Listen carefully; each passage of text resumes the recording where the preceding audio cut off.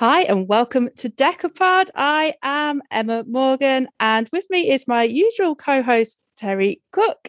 This is a special episode that we're doing today. So fans of the show know that every episode, Terry bores me senseless with his wrestling segment. He's shaking his head at me as we start many shows. So Terry likes to sort of waffle on about that thing that was wrestling that I think's rather dull. So we thought it might be a better idea to bring somebody in so Terry could actually have a decent chat, and maybe he'll stop talking about them on the other episodes a little bit. So for this reason, we are really happy to bring in Rob Holden. Hello. Hi guys, thanks for. I should say thanks, but I don't know if it is a thanks. It feels like I've been brought in so you don't have to do anything on this. Like I'm just a proxy to replace you on this show. Absolutely. You could have worn the blonde wig I requested, but never mind. It's all good. It was itch. He was very itch. Yes. Welcome to my world. So thank you so much, Rob, for coming on. Terry is an excited little puppy, chomping at the bit, I think, to sort of actually get some decent wrestling chat. So before I plunk myself on mute and have a little nap, I'll just throw the first question out to you guys. So what was it about wrestling in general that sort of got you guys into it? What attracted you to it? Well, I'm going to jump in first with a comment, which is, yes, you have been brought in to kill off a segment, Rob. You've been brought in to kill off the wrestling segment with you finally got your way, Emma, I'm afraid. But as for wrestling and why I love wrestling, I mean, I'm sure that it's very similar for everyone in lots of ways, but initially for me, it was the theatre. It's the panto. It's the big bright lights. It was, it was seeing the Hulk Hogan and the music and all that kind of stuff. And as it develops, you maybe start to realise that Hulk Hogan is not the greatest wrestler, might be charismatic and all. I'm doing Macho Man hands while I do that. I can't do the impression, but I'm doing Macho Man hands. Not the greatest wrestler of all time. And then you start to gravitate towards more like a Bret the Hitman Hart or so on. But then it then just becomes escapism. You switch that on and you can get engrossed in it and you can forget the world and just sit back and cheer.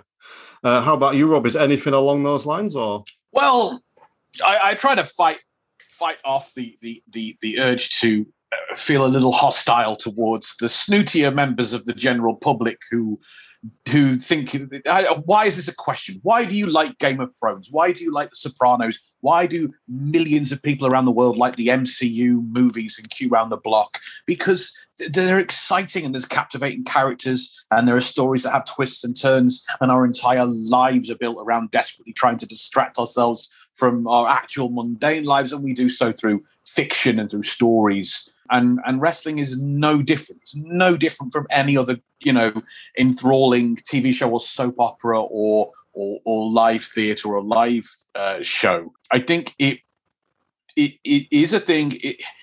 It is definitely more of an outsider thing in this country.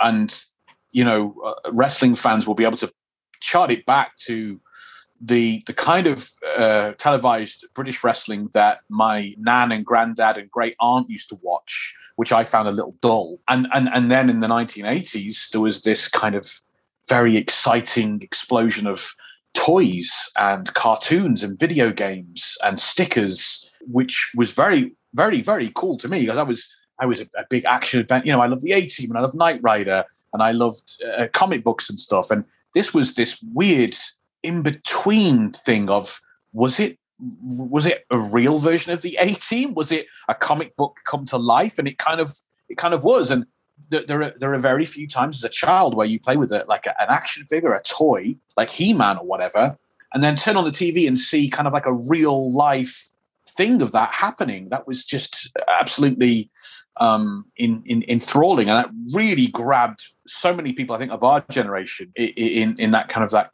late 80s, late 80s, very early 90s. I think that's when it grabbed playgrounds all over the country. But it was also a period of time when skepticism came about because there were dozens of tabloid stories, quote unquote, exposing the frauds of wrestling. And I think these stories buried themselves into kind of the British public mind. And so you do get an awful lot of some kind of people looking down their nose at us whilst they watch The Only Way is Essex or Emmerdale or Game of Thrones or whatever. And I won't stand for it.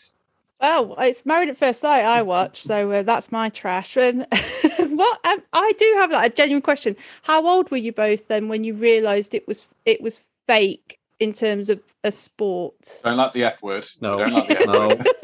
No, there's only F word one F word we use here, and it's not fake. I have a very strong memory of this. And let's not forget, everyone discovers it at different times, and it had been out. It's not like it was overly hidden, during from the 70s on through, and the 80s on through. There are court documents and there are people talking about it in certain ways. The biggest company, the WWF, came out, quote unquote, publicly to avoid some I think a tax they were going to have to pay. They were like, "Oh, we're not paying that tax. That's a tax on sports. That's not us, lads. If we can avoid a tax, let's let them all know it's not real." But I have a very strong memory. I was showing trading cards to my godmother, and I was so excited about it. I can't quite remember the age, but it would have been 7 or something, 7 or 8. And I was showing these trading cards, and I had one of the Mountie. Now, the Mountie was a Canadian character, and he would dress up as a Mountie, come to the ring, and because he was he had a crowd control. What was it called? Like a taser on a stick, and he would electrocute because he was a bad guy. He would electrocute the good guys, and everyone would go, "Don't electrocute him. That's not in the rules." And you boo. It was brilliant. And I was showing this to my godmother, going, and he electrocutes his opponents with, whatever it said on the trading card, 60,000 volts of electricity, thinking that would impress her. And she went, "Oh, goodness." And then she was doing the washing up at the time. She goes, "Oh, goodness, that sounds harsh. It's not real, though, so it's all fine." And then she left the room. She shattered my world and walked away. I've done the washing up now, and I've ruined the childhood. And I have strong memories of that being a, whoa, if this isn't real, what else might not be real? I mean, where were you with Santa? It might have been around the same. All the walls came crumbling down on that year. See, I was probably the opposite to that. There wasn't a defining moment. It was, I think I knew. There were even when you watched as a kid, there was some stuff that happened, and you kind of know in back of your head. Like when what was it, the gobbledygook comes out of that big egg, and all that kind of stuff. But I refused to believe it. I refused to acknowledge that this wasn't 100% a bona fide, a genuine sport. Probably up until the late teens. And I can remember my dad still coming in and saying, "That's not real." I'm like, "Yes, it is." And I just get really annoyed with him. And I was probably about 17 at the time. And I just refused to acknowledge it. And then I don't know what changed, but one day I had to accept it. And it was more like, well, it's not that it's fake. It's just that it's scripted and they still perform really hard. I remember then I changed the argument into, they still work hard, even if it's not real, but it was a gradual progression for me. I think quite a lot of fans have this. It's very strange to be questioning at a young age what is and isn't real. I don't know if it's healthy or not, but it's quite an early kind of existential situation they throw us all into. And I do think wrestling fans had this thing of, I don't believe all of it, but I believe that. I believe that was real. I saw the snake bite Macho Man's bicep. I saw the blood. I mean, that was genuinely, definitely real. So there are always, and then people get injured, people get hurt. There was blood. You were telling me the blood's, it was so hard. And I can remember as a child thinking WWF was more, not all of that is real. But then thinking it wasn't quite WCW at the time. The other thing, which let's call WCW, because of the way it was presented, was a little more aggressive. The War Games and the Four Horsemen and all that was a bit more aggressive. And the Road Warriors, I was like, that's real. This other one is actually not real. I'm starting to think that one's a cartoon. But this one's violent. Or I'm not sure if I'm allowed to watch this one. This one's like watching an action movie. So I think that goes on throughout your life. And then something ECW comes along and you go, oh, this one's actually a bit more real. You're always bargaining. I mean, perhaps as wrestling fans, we never get out of that stage of one of the stages of grief. We get to denial and bargaining, and we never go any further. We never actually come to terms with it. Well, I think we want it to be real. It's like even now, when you watch a promo or whatever, and it's like, and someone will say something a bit meta, and it's like, oh, what's that? Does it really mean that? And it just hooks you in a little bit and then gets you thinking, because I want it. What is it? Still real to me, damn it. I don't get goosebumps. I've never got goosebumps watching a movie. I've never got goosebumps watching a TV show. I've never got goosebumps watching music at a concert or a theater. I get goosebumps all the time from wrestling when it connects with me on an emotional level. When there's something about the performance, the match, or usually the promo or the reaction from the crowd that gets me, because I know an aspect of this is real. I mean, I was watching AEW with CM Punk recently, and he's an incredible communicator and speaker, and he was communicating his real life frustrations.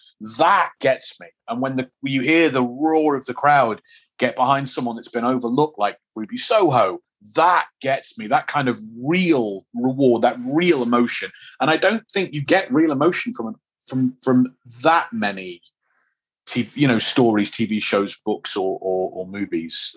In many ways, wrestling is the only true art form. Sorry, I realized in the middle of that, I was painting myself into a corner. I didn't know where I was going to go with it. Yeah, I'm going to stick with that one, sure. I'm going to be like, clip that. That's how this goes out. Yeah, good. I'm very happy to nail my flag to that mast. Yeah, but I mean, there's a lot of truth in that. Like you mentioned the Punk one. That's. I think I'd lost a bit of passion for wrestling recently. I think, and again, I'm talking American wrestling. I felt like it had gone a bit bland. Even with AEW, I was never properly hooked. I liked it, but I was never properly hooked. And then you mentioned Punk coming back, and that's just got me. It's 6:30. I'm sat in my kitchen with my back against cabinet, watching it on my little phone, crying, watching CM Punk come back. And it's like you said, it's that emotional hook where you watch the film, but you know that none of it's real. You watch the wrestling, there's an element of truth in everything, even if it's just how that the person playing that character almost feels, an element of truth in it that you can latch onto. Are you like a football fan or a rugby fan? Yeah, not massive, but yeah, I used to be a massive fan. I think that's kind of.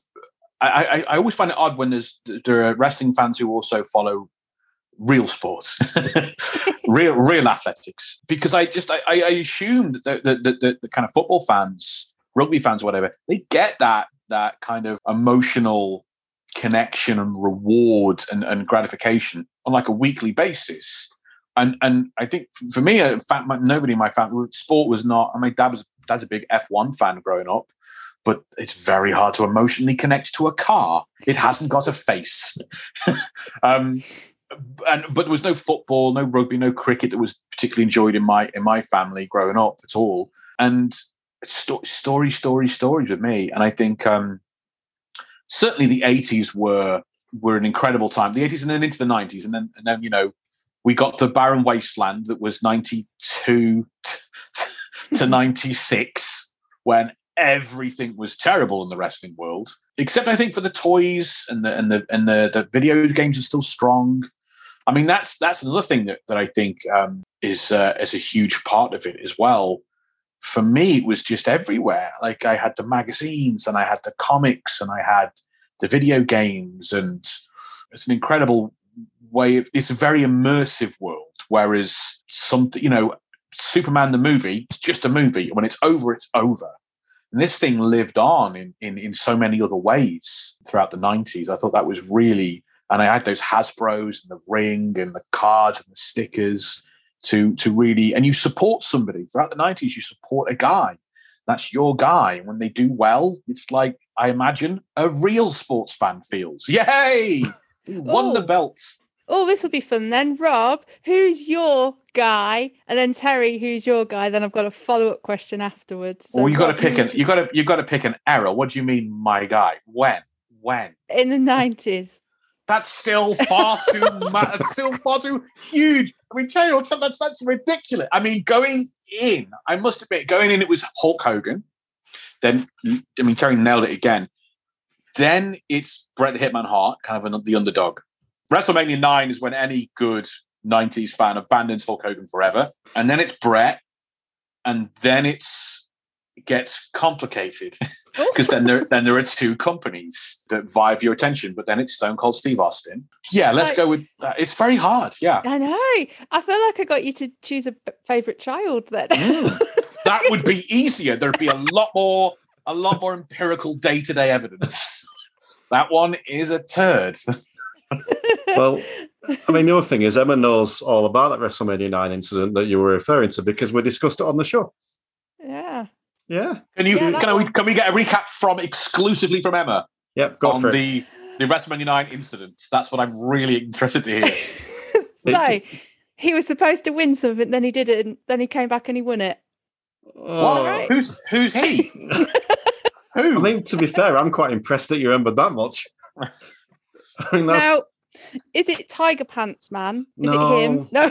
Oh, that's Shawn Who's Michaels. Tiger Pants Man? Oh, yeah. Yeah, he holds the pen up during a podcast we're recording and said his pants look like this. And we worked out Tiger Pants was Shawn Michaels from that. Yes, he did like a lot of animal print in the 90s. Have you seen him wearing mirrors on, dangling mirrors on his jackets? Oh, he's a fashion icon. That's a trip hazard, surely. He takes the jacket off, Emma. Oh. He's not an idiot. So, who are you going for your ultimate one out of those that you mentioned? In the 90s, no human being, real or otherwise, has ever made me feel the way that Stone Cold Steve Austin makes me feel, and it still hits me. If I watch those clips when the sound is right, if I watch that again and hear the roar when that glass breaks, it's there's nothing like that one. So yeah, it's Stone Cold. Okay, you're going with that. Tear Bear, who are you going to go with your ultimate choice for the 90s? When the fuck have you started calling me Tear Bear? When has that happened? It's a good wrestling name, Tear Bear. I mean, I'll go for it, but it's better than what you normally call me. I mean, I hate to say this, but pretty much exactly the same as Rob. You come in with Hogan, you move on to Bret, you go on to Austin. If you're looking at WCW, for me, it's Sting. I was never all over the enamored. Yeah, I was never all over the enamored. Called Sting. Yes. And who was the Sting character based on, Emma? Because all I remember is it's not the musician. No, that's all I remember. It's not the musician. Is it from that TV show? No. It's not the musician, Sting. It's not the musician. It is the Crow. Oh, I did know that. But for a large period of the 90s, he is always watching you. Sting is always up in them rafters. Oh. Watching. It was a police joke. I'll be watching. Doesn't matter. Terry will tell you this. I'm very slow on the uptake for most of these kinds of things. It's a good job you're the host of a podcast. It's why I have to have Terry with me. So, Terry, who are you having as your ultimate? See, I find this a difficult one because I'm kind of inclined again to agree with Rob, but I've always had a soft spot for Bret Hart. Right. It's although having said that, do you know what? No, I'm revoking that because I felt when he went to WCW, he just died. If you could stop him at Survivor Series 97, I would probably just say Bret. But beyond that, I think you get more good at the decade of the 90s. You get more good years out of Bret, I think, than Austin. I think Austin, you're only getting 97 to 99, the injury. So I think, I don't know. Yeah, Bret might be a more solid all-round choice. If I'm you get 7 good years, don't you? Yeah. But I think, like you said, it's the energy and passion with Austin as well. I forget which Rumble it was, but I went through them and I watched all the Rumble matches again recently. And it might have been 98. And that was the year where it just clicked. And it was where the reaction just went boom. And it's like nothing else on the card. It's like nothing else you've heard. Maybe up until Punk come back a couple of weeks ago. Like nothing else up until that. So In terms of probably my favorite wrestler, I'll probably say Bret, especially with 90s, probably of all time. But yeah, it's the energy and the emotion behind Austin. And I do want to touch back on something else, actually, because you said something really key. I thought, I'm going to need my follow-up. Yeah, I need my follow-up. I think Rob knows where I'm going with this. Right. Who would win? Go! What does that mean? Who would win? That is a meaningless question. Who would win? That is a meaningless question in professional wrestling. What do you mean? Who would win? Who would win if you put them in the little pretend ring? That's like saying who would win in a fight between Dev from Coronation Street and Phil Mitchell from EastEnders. I'm also interested in that. Well, then it depends who's writing the story. And what the end is and what the next story is and what are the emotional beats. Oh, that wasn't as fun as I thought it would be. I wanted to fall out, basically.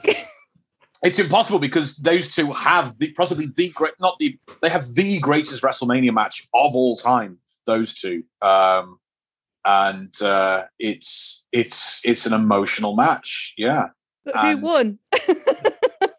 Well, they were both winners on the night, I suppose. Oh, lovely answer, Terry. Exceptional. Yes, Bret won with an asterisk. Well, not really. Yeah. I thought he won with sharpshooter, but yeah, but Austin didn't give up, man. He passed out. He passed out due to blood loss. Oh. He refused to quit.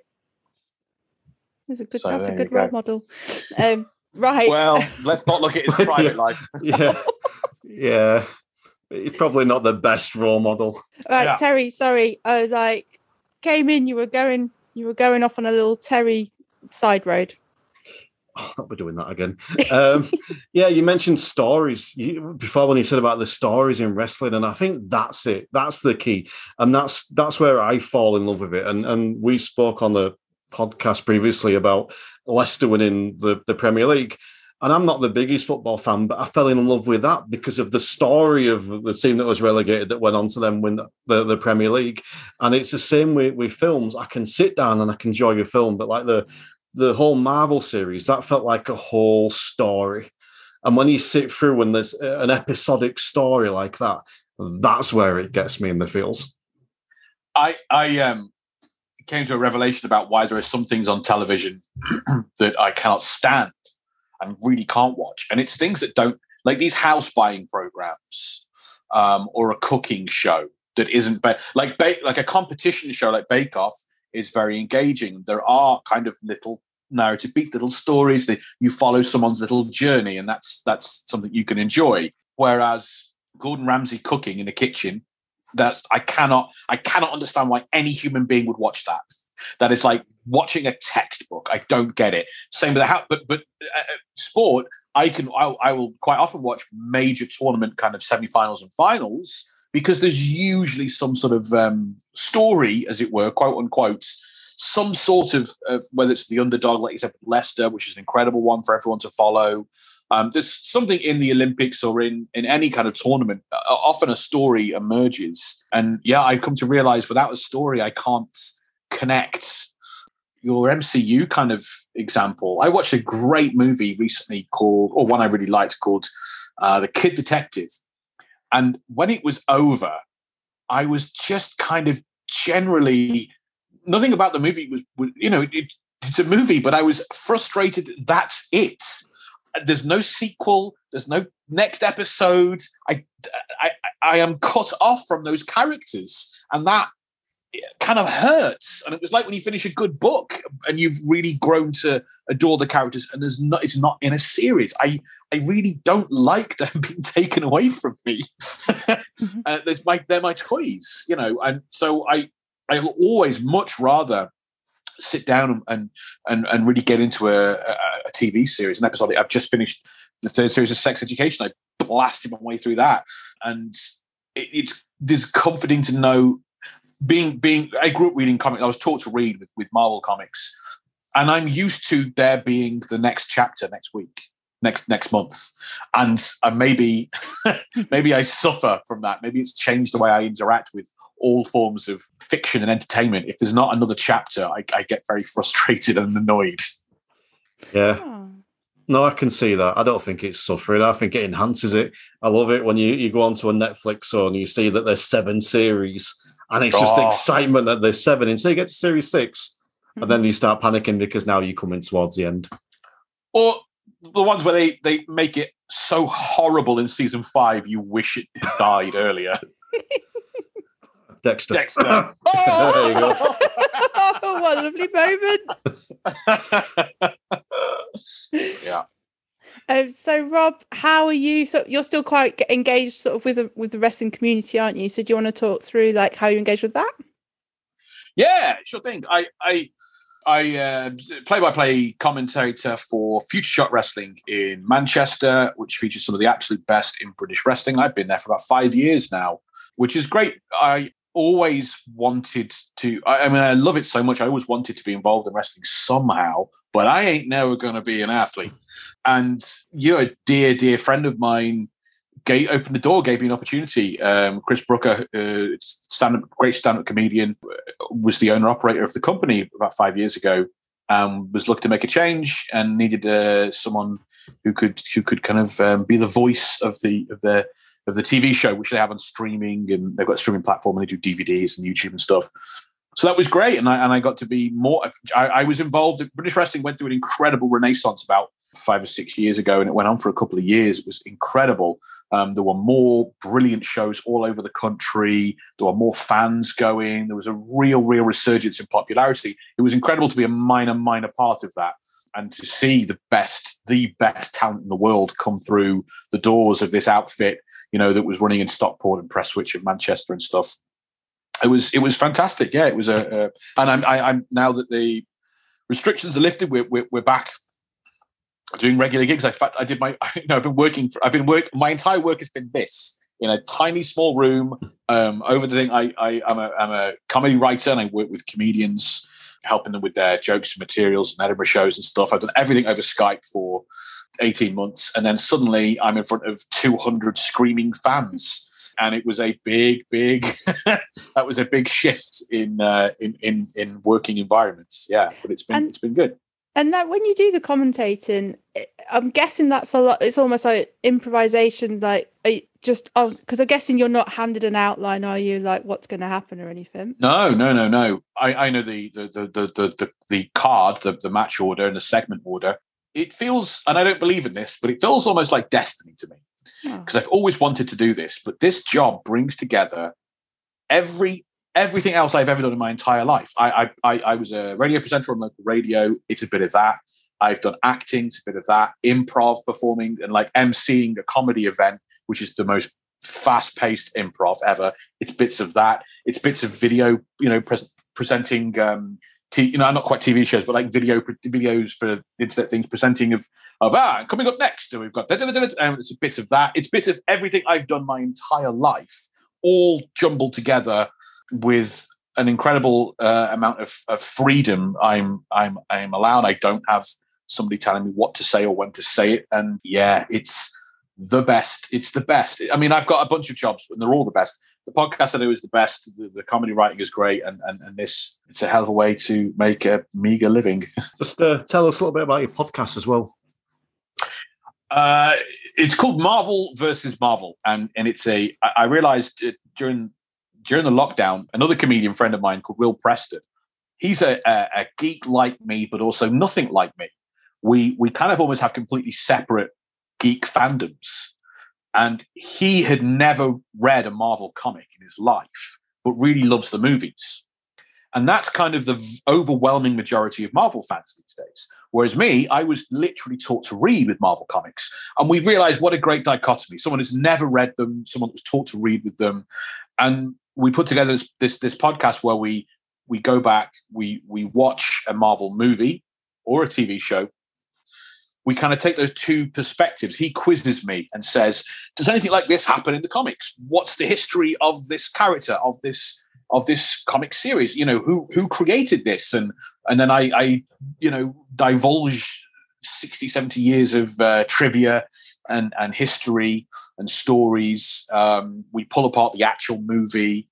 And we've moved on from just the MCU things to, we went back and did Howard the Duck, the first ever Marvel movie in the 1980s, and we've recently been doing the great Marvel cartoon animated series from the 1990s, which your listeners, I'm sure, would love to hear about. Things that introduced a whole generation to Marvel, like the X-Men series, and the Spider-Man series, and all of those. And so we've had an awful lot of fun delving back into the 1990s and looking at the toys that spun off from the cartoon series, and how it was the success of the 1990s X-Men cartoon series that convinced Fox that, hey, maybe let's do a movie about the X-Men, which of course is a huge part of superhero movies kind of being cool and profitable in Hollywood, and leading to the MCU that dominates the entire world with its perfectly not evil boot. I'm going to add that to my list and a podcast I need to listen to. But we know we really appreciate you coming on, but I've got 2 quick fire questions, if you would be so kind. First of all, which is the better film, Robin Hood, Prince and Thieves, or Robin Hood, Men in Tights? Neither. It's Robin Hood, the Disney version. Oh, that works for me. Yeah, not so and much. He's a bit of a hottie, isn't he? Yeah, but so is Maid Marian. They're both Stone Cold Foxes. I fucking don't like this game. If I have to pick from the 2 of them, though, it is the Mel Brooks movie. It's Men in Tights. Oh, there we go. So you've pleased us both there. I always aim to leave a 3-way with both people pleased. Yeah. Yeah. I've never pleased anyone in that situation. So, My tip is to make sandwiches. If you know there's nothing else you can do, everyone needs a sandwich for the journey home. Yeah. Noted. Yep, writing that down.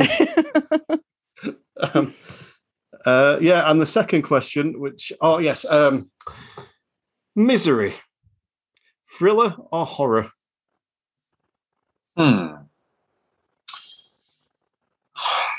Wow, what a big question. This is meant to be quick fire.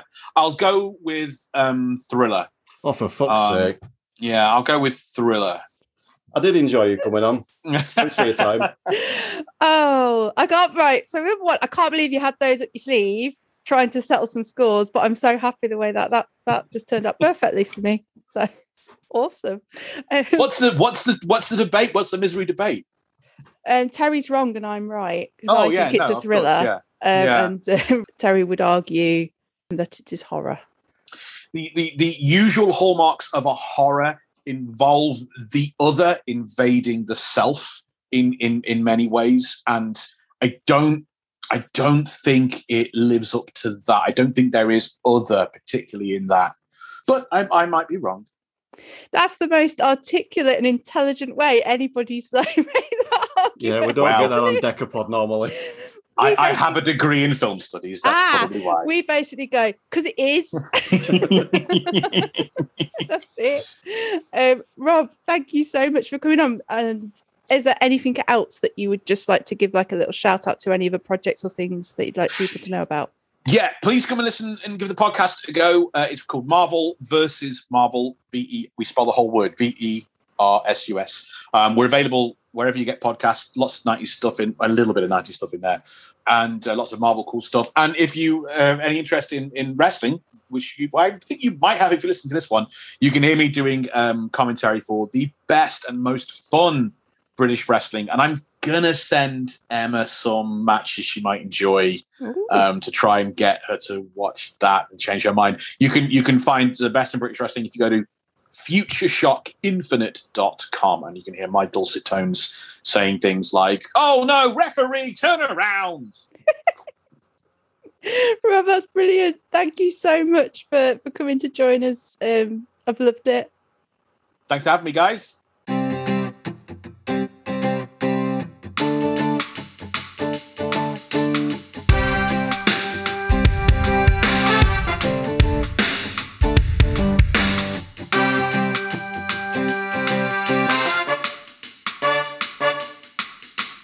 There'll be a little silence. And then I'll bring us in. Terry's doing stretchy arms. He's doing his pre-show stretch, limbering up. All right.